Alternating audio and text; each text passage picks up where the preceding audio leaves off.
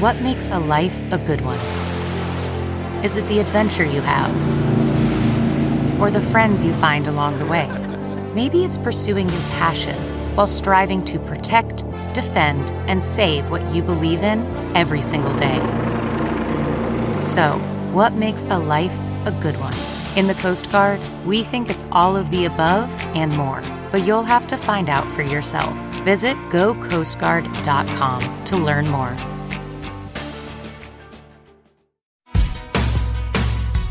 Welcome to Blue Mountain Village Voices. Hello and welcome. Winter is finally here, and since we're on the cusp of ski season, we thought it was appropriate to interview a Blue Mountain expert, Stacy Manning. Stacy is the VP of Sales and Marketing at Blue Mountain Resort and someone who the BMVA works very closely with. Andrew and Stacy discuss mentors, how to become a better leader, suggestions for the younger generation, and most importantly, the ski season at Blue and what it's going to look like in 2021 and 2022. We hope that you enjoy. Well, hello, Stacy. Thanks for joining us. I'm wondering if you can start off by telling us what brought you and your family to the South Georgian Bay region. I came to Blue Mountain with my husband and two of my children in tow, and we came to Blue Mountain from Pemberton, British Columbia, and both my husband and I worked in Whistler, British Columbia. The reason we came to Blue Mountain was family. My husband's family is retired in the area and had been for a few years when we returned. And I grew up skiing in the area, and my brother was still living in the area. He actually went to the National Ski Academy, and at that time I had gone to Collingwood Collegiate. So we were fairly connected to the area, having spent many of our younger years here. And really the reason was to return and be close to family as we had grandchildren in tow. Oh, wow. That's nice. So it was a homecoming of sorts. Yes, it was. Now, did you both have your jobs lined up before you came, or did you move first and then find opportunities? I was actually on mat leave with my second child when we returned. My husband is a lift mechanic. He was working on Whistler Mountain in the millwright apprentice program there. And so he came back and he started working first at Beaver Valley. And I did not have a job at the time. But I think I was back 4 weeks when Bruce Pite, who worked for IntraWest at the time, called me and said, "Hey, I heard you're in Blue Mountain." And that's where it all began, here. You have quite a career in the hospitality industry. I'm wondering if you can just tell us a little bit about your career path. When I was in high school, I actually said, "Hey, you're good with people and you are good with numbers. So hospitality sounds like it's right up your alley." So with my headmaster at the time, I applied for the hotel administrative program at University of Guelph. And so went right into a hospitality university program. And then when I graduated, I was fortunate enough to start my career with Four Seasons in Toronto, but found myself really, both my husband and I, every moment that we got, we were headed somewhere to either, at that time, we climbed a lot, we mountain biked, and we skied. And so all the time, we were always trying to get out of the city, and being downtown Toronto was not necessarily where our passion and our careers were meeting. So we had opportunities come up for us in the mountains. And so we quickly moved out west. And then, yes, in those smaller markets in British Columbia, there's a lot of hospitality opportunities. And when they have people who have experience, you move up a little faster than you probably would in that big urban area. But I really loved that environment because it was very entrepreneurial spirited, which would definitely aligns with the way I think. And I feel I flourished in that environment. Those destinations are definitely known for being innovative and sometimes a bit resource constrained, right? So you have to be creative and think outside the box. I think you're also you're a rare professional in the industry where you started your path through education and then built your career. A lot of people start in the sector and kind of get their experience from the ground up and then find themselves into those management positions. But there's a huge amount of hospitality, hotel tourism, post-secondary programming all across Canada. What was your experience like at that Guelph program? Because I know it's a very well-respected school. What it prepared me for was to read a financial sheet. It didn't necessarily prepare me to come out and work at a front desk. And there wasn't a co-op program in those days. So you would really spend your summers kind of working at the frontline jobs and acquiring your skill set through those frontline jobs. But I think that's probably the reason I ended up being more in the numbers side of the business than necessarily on the operations side. I have worked through operations. In fact, I was a general manager at one point in time in my career. And so you are very operationally talented in the general manager's role, but mainly my job has been always more tied to revenue management and sales and marketing. That's one of the great aspects of those programs, is they really prepare you for the business side of hospitality. Throughout your career, whether it's at school or in the different places that you worked, was there a mentor that has stood out for you in your memory, someone who really influenced and shaped you as you were growing in the ranks, so to speak? Right now, I find myself with a real mentor in Dan Skelton. I find he challenges me on a daily basis with the way I approach things, because he approaches them very differently. And so I'm very much enjoying that process. In the early parts of my career, this is going to sound negative, but I don't mean it in that way. I found I worked with a lot of people that gave me ways of not to act. I had a few leaders in the early parts of my career that said things to me that they thought were motivating and were indeed the exact opposite. And so I really took those to heart and did a lot of self-reflecting on why did I react that way to the way that they thought they were motivating. And I think that's where I sort of stepped outside of the regular career path and made my own decisions about the way I was going to move forward. And I think I reflect upon those quite often when I am having conversations or coaching sessions with my own team, and really try to be aware of what that person is thinking as well. For sure. Yeah. Yeah. There's nothing like being in that position and having that experience to help guide you in the future. Was it more of a controlling approach? Was it one of, maybe negative reinforcement? Like, can you give us an example maybe of what that was like in the past? My very first person I worked for in sort of my grown-up adult job, I remember her telling me, "This is so exciting. Look at you. You're the youngest person in this role. And you should be so excited about this. And, we really need to make sure that we connect the way you dress so that people respect you in the role you are." And I do agree that you need to present a confident role model, but the fact that she connected everything to not my skill level, not who I was as a person, it insulted me. And I said, I understand the old adage of dress for your next position, but it didn't really resonate with me. And I think maybe I was a little bit of an early adapter in the, okay, you can wear jeans to work. I started my career and we weren't even allowed to wear pantsuits. Wow. Yes. So we had to have nylons, we had to have skirts. And that all just did not sit well with me. So, very old school way of thinking of standards in hospitality. Yeah. And as far as we've come, there's some of that still exists, doesn't it? It does. And in places it is appropriate. But to relate it to my skill set and my experience and the respect that I would get from others didn't necessarily resonate at that time to me. It's funny, when I first started working in this region, there is definitely a different expectation around corporate norms. And you go to meetings or industry groups and there's a different aesthetic, there's a different standard. And I actually find it very equalizing and liberating. And I feel like people here are on a much more equal playing field. When I think back to conferences I attended in the city or the corporate work that I had, you could really get a sense of someone's status or sort of power structures based on attire. And I think it overemphasized some of those dynamics. And I really like the approach here where folks are a little more laid back and it's more inclusive. Our CEO at Altera wears a black t-shirt every day. It sends the right message, I think, to the whole community and the team. I want to probe a little bit on your mentor relationship with Dan Skelton, who's the president and COO of Blue Mountain Resorts.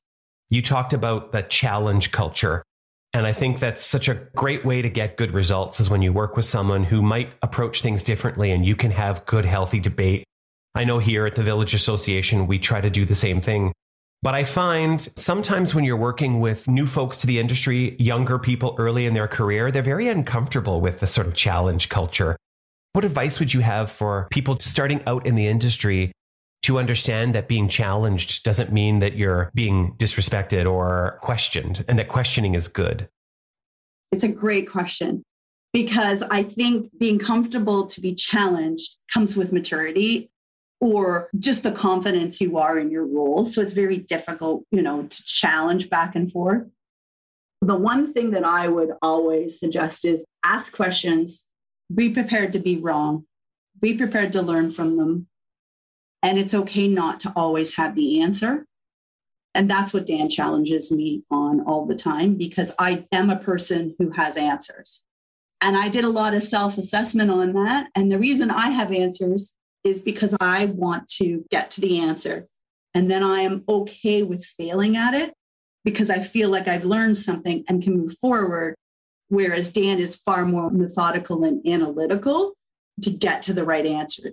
Doesn't mean they're just different approaches, but it's trying to understand the difference. And so I think what we have to do is teach people to just ask questions and keep open-minded about things and ensure that we build a culture that allows people to make mistakes and feel supported through the making of the mistake and then the learning and then the redevelopment of the new answer. Yeah. And I think in leadership contexts, you've got to walk the talk. So if someone does make a mistake, you've got to be nurturing and supportive and not make it a consequence for that to really come to life. I can relate to that. One of the hardest things I've had to challenge myself on is I have this innate need to want to have the answer and for people around me to know that I will come up with an answer. And I sometimes feel that saying I don't have the answer or asking questions is a failure. And I have to challenge myself to go, no, you don't need to have the answer. You just need to be able to ask questions. But it's hard. It's almost a constant reminder. But it's good to work with people who challenge you and support you, right? Yes, exactly. And I'm sassy. I live in challenging. I manage people who don't find challenging conversations fun. So that is really like I'm growing as well and learning because I like challenging conversations, but not everybody does.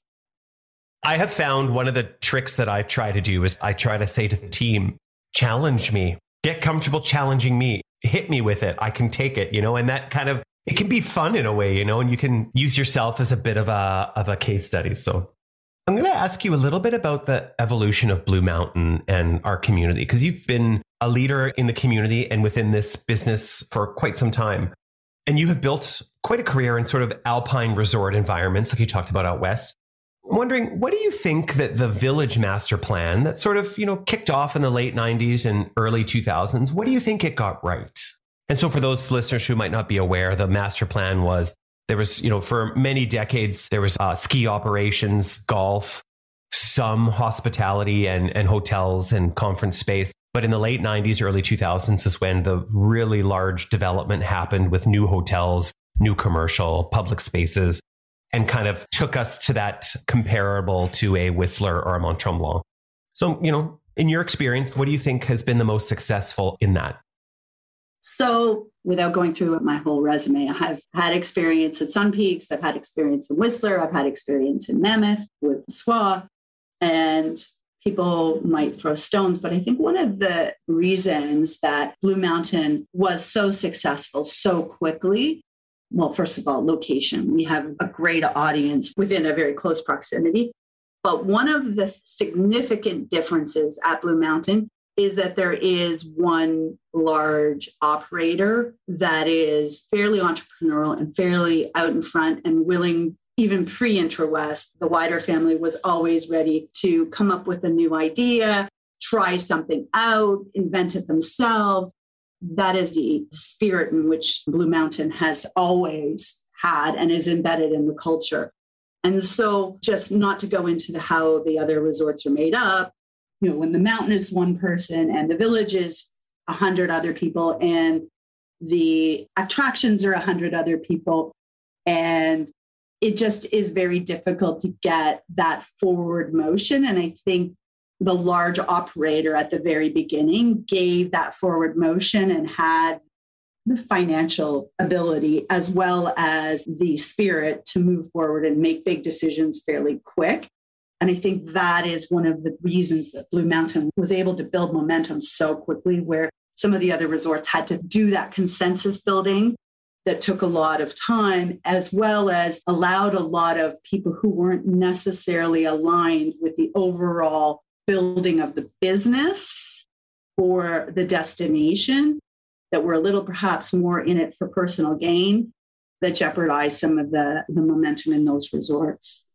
Not to get too specific, I could go on for hours and hours with a compare and contrast on that one. So, and I'm sure there'll be people who challenge me, but that's okay. That's what it's all about. But I do understand what you're talking about. Is there was a bit more of a tighter network of partners at that critical point of redevelopment, which enabled things to move and progress and get to where they are now. And there are still other voices around the table and collaborative frameworks that make that happen. But when you have a single player that has a strong desire to grow and innovate and make influence, it does help. And it can be a unifier. Now, on the flip side, anything that if you could go back, if you were in the driver's seat, anything you might have changed or done differently? Or I think that because we had such a strong local support and local community, I don't think we made enough allowances for the reality that we would run out of staff. I don't think there was enough forward looking on the impact of the overall destination on real estate in the larger area. Blue Mountain kind of felt different than the other resorts. It wasn't as remote. It had local communities that supported it. It had local populations that were there for other reasons besides just recreating. And so I don't know that we laid the groundwork early enough to ensure the sustainability of the resort with regards to building lifestyles for people who want to live and work in the resort.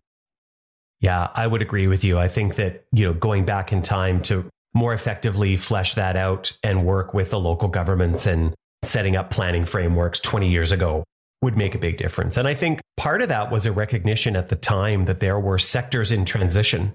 And so by not concentrating, say, employee housing in one area, this whole resort and economic engine could breathe life into all of the local communities, which it did. But I think it was maybe underestimating just how much growth would come. And the good news is it looks like we're starting to get there.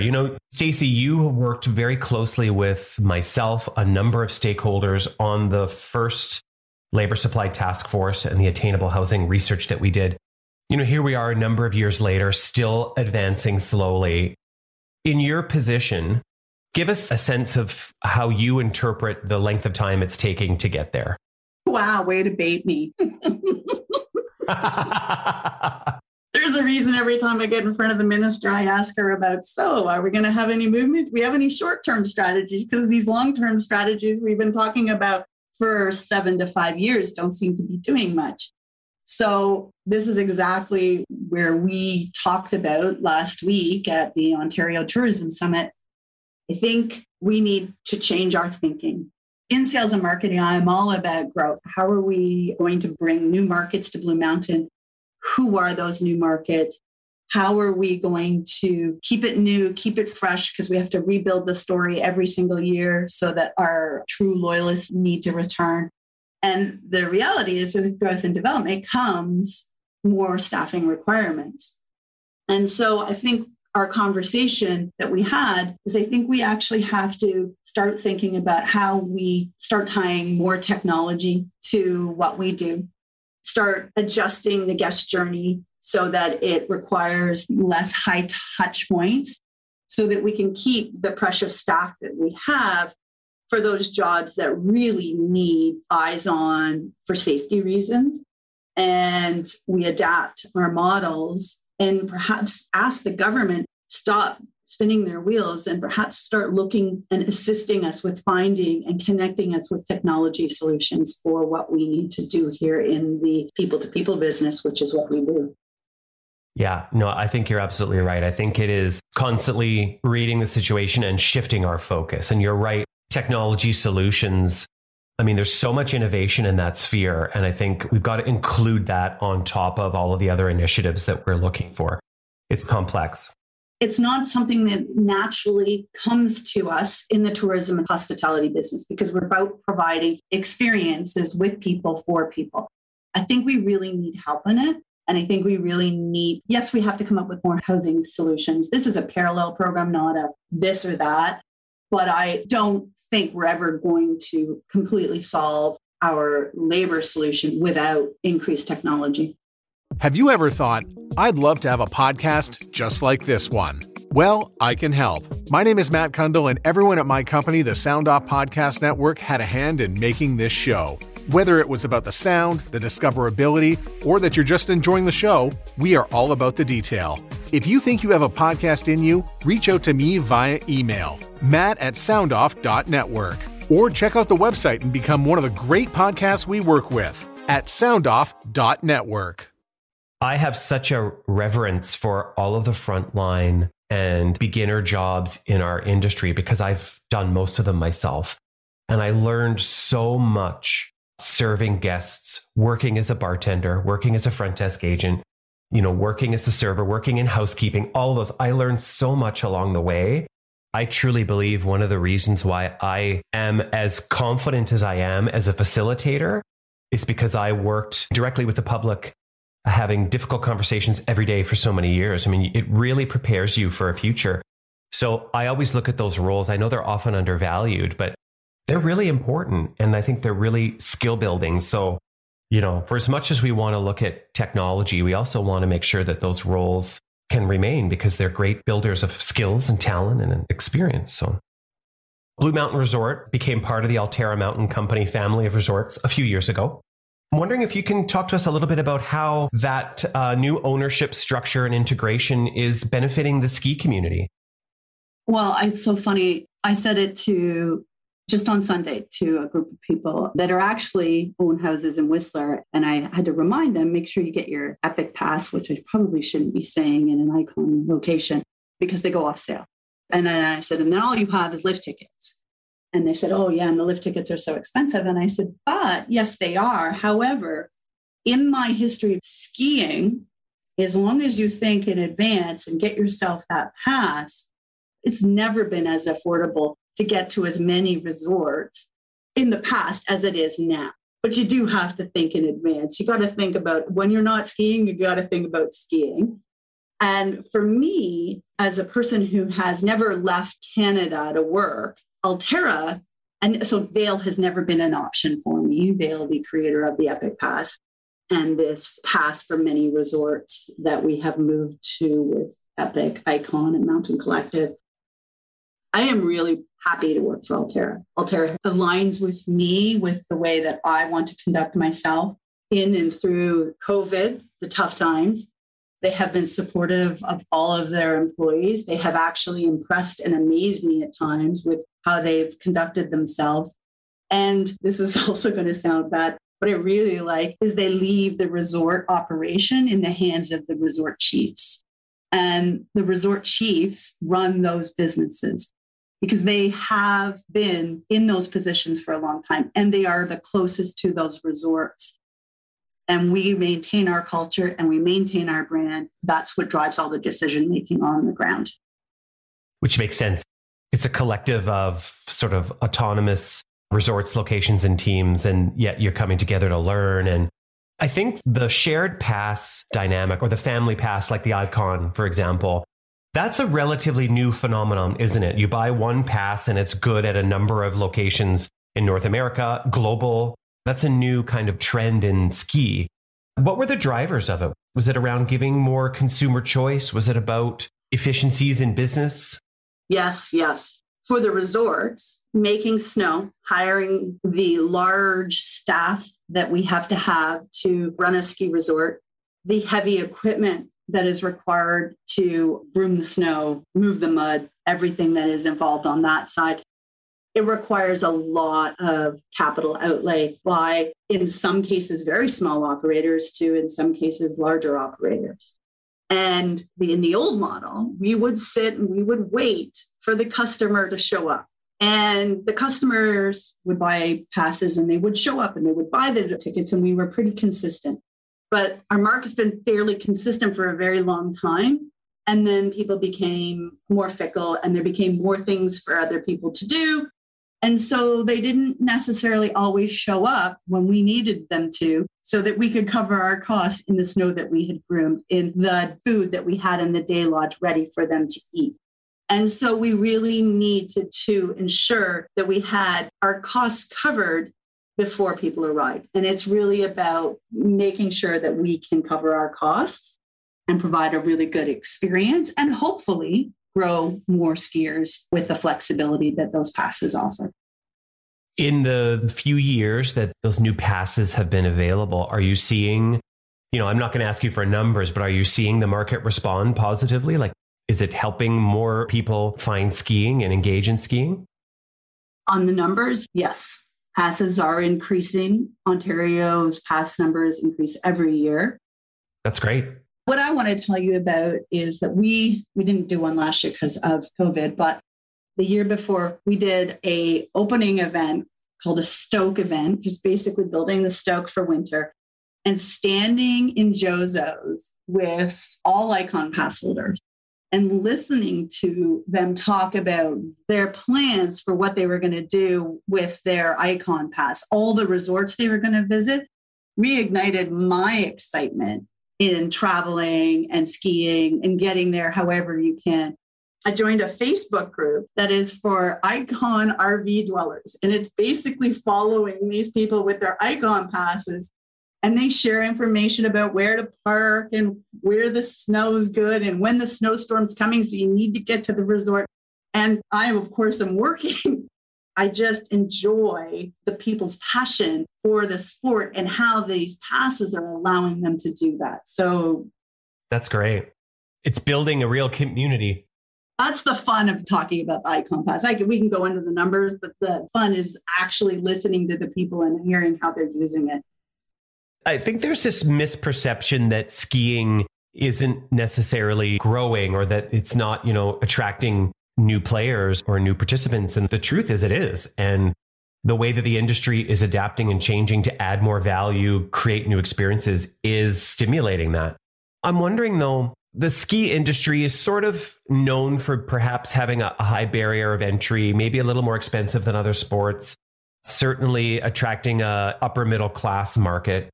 But I see a lot of new faces on the ski hill and a lot of new Canadians, a lot of young people, young families. Where's the future skiers coming from? Like, what are you seeing in those learn to ski programs and those day tickets? What does that profile look like of people who are just discovering skiing? What do you see there? We have a lot of people who move to Canada and they come out once because they associate so strongly that winter experience and skiing being number one. They need to come out and they need to get on skis. What we're challenged with now, and we have some of our youngest and brightest working towards it, connecting them from that, checking that box, I did skiing, to moving them along the path of I am a skier. And we put a lot of thought into that. I'm really excited because we really put a lot of thought into it specifically this season. And we see ourselves at Blue Mountain as this being one of our main priorities, is taking these people who are just coming out and trying skiing once and ticking that box to identifying as a skier or a snowboarder. Sorry, I'm a skier, so I always say skier, but I work with a lot of snowboarders and I will get called on that. So yes, that is what we see our role in, and we are constantly evolving and connecting them, and also building other outdoor winter experiences that keep them here in the resort. And perhaps with the 6-packs and the high-speed lifts, skiing doesn't necessarily need to be an all-day event. You ski and then you can snowshoe. You ski and then you can skate. And then you can ski and you can tube. So we are trying to ensure that we take them past just that I went up to a winter resort, I feel like I'm Canadian now, and moving it into a lifestyle. So if anybody has any brilliant ideas, share away. We love hearing new and creative ideas. It's one of my favorite things to do is to ski on the beginner hills and just ski with people, observe people going through the lessons. And one of the things that I always see, it's the place I see the biggest smiles on resort is on the learn to ski area. People feel empowered. They're so excited they made it down the hill. Even riding the magic carpet is a feat. And, my partner tried skiing for the first time last year and he was out 10 times and is super excited about going back this year. And prior to last year, his response to winter was, I don't really know that I love cold that much. Once you get a taste for it, it's a lot of fun. It makes such a difference, doesn't it? It makes such a difference. And I agree. I think the first day you ski is usually your happiest day of skiing, unless, of course, you learn how to ski and then you learn how to ski powder. And then every powder day is that same experience. In your role, you're responsible for sales, marketing, revenue management, so much. I'm wondering, how do you stay connected to the needs of the consumer? It's funny you say that because I've been around long enough that I actually used to work without social media. And we were always trying to figure out how to be connected with the consumer now. And truth be told, connectivity to our customers came very, very quick with social media. It is a great form to be able to understand what your customer is thinking. And it is instantaneous. Sometimes you like it, sometimes you hate it, sometimes it's critical, sometimes it's constructive. There's a lot of it. So what we have to think about now is how do you take it and make it applicable and not hurtful and implement change that needs to occur. But, we also have to ensure that we're surveying as well, where we can get down and get a little bit more critical. So it's both between the surveying as well as through the social media, because right now we want to make sure that our 5x7 community has the best winter they've ever had in their lives. We're so amazed by our Icon pass holders and our 5x7 pass holders. We have never seen such support in numbers as well as just commentary and passion from those guests. And so we've done a survey and we're really looking to say, what is meaningful to you? How do we connect it to your experience and make this the best winter of your life?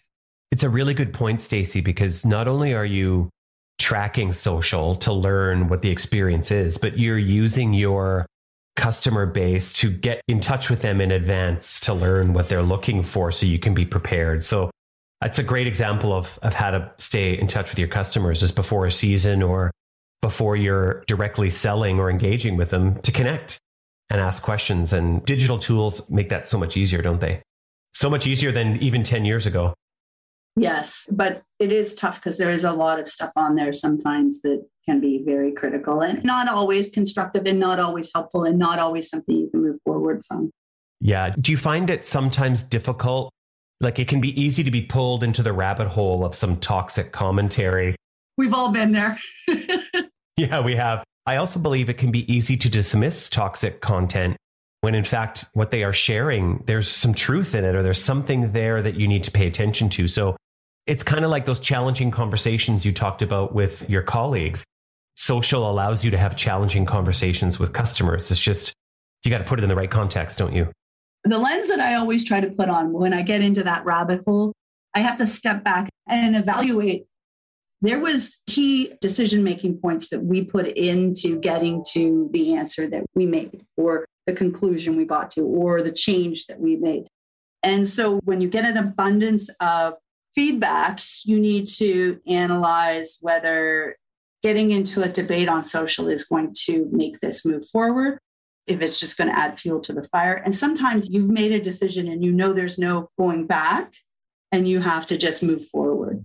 Other times, if you look at it through that lens, you're able to say, you know what, we could tweak that a little bit. That's valid. But always ensuring that you're examining the feedback based upon the decision-making process that put that change in place. And I think what you're suggesting that people do is make a decision and then move on from it, rather than maybe leaving it unassessed. You take the time to pay attention, you make some decisions, and then you press forward. I think that's good advice. Before we sign off, is there anything else that listeners can expect from the 2021-22 ski season? Any senses of opening day or what people can expect? I've learned not to call an opening day. Winter seems to surprise us every year. I will say, exciting this year. It will feel on the ski hill a little closer to normal with regards to the fact that we can load lifts back to capacity. Our lift lines, we will have still the ghost lines for people to be able to provide themselves the space that they need so that they feel comfortable. But it'll be more about self-management and making sure that you are providing yourself the comfortable physical distancing that you required for yourself, and less about the hard-nosed rules that need to be followed. We're still working with public health on finalizing the details, so how we will approach everything safely. And I think you'll notice that we have always made sure that we carefully and thoughtfully approach all of the safety aspects. So when we have that full story of what it'll look like when you get on a lift, we'll announce it. But right now, we're very close to being able to tell the whole story. The two things that are sort of the big question is, can you load lifts? Yes, we can load lifts to full capacity. And no, Blue Mountain will not require proof of vaccination, and that is in alignment with the Ontario regulation. And, kudos to yourself and your colleagues. Last year, I think the protocols that were implemented when we were able to open were so well managed. And I know guests felt very safe and taken care of. And, I have joined you and your colleagues from the snow resort associations across Ontario on all of your planning work that you've done, working with the Ministry of Heritage, Tourism, Culture and Sport on the working group. There's so much behind the scenes work going in to make sure that this ski season across Ontario is as great as it will be. Well, a lot of people don't see that behind the scenes work, but thank you for all of that you and your colleagues do on that front. It makes a big difference. You can't say that skiers and snowboarders aren't a passionate group. There's a lot of passion. And I'm sure the Ministry of Sport wasn't ready for the passion that came from the skiers about closing their exercise last year. And then the thoughtfulness that came out of the industry as we reopened and as we move forward into this season to make sure that everybody's outside enjoying, having fun and safe this winter. Yeah. And I'm always impressed by groups like the Snow Resorts Association. I mean, there are almost 50 different entities all working together, really your competitors in the market.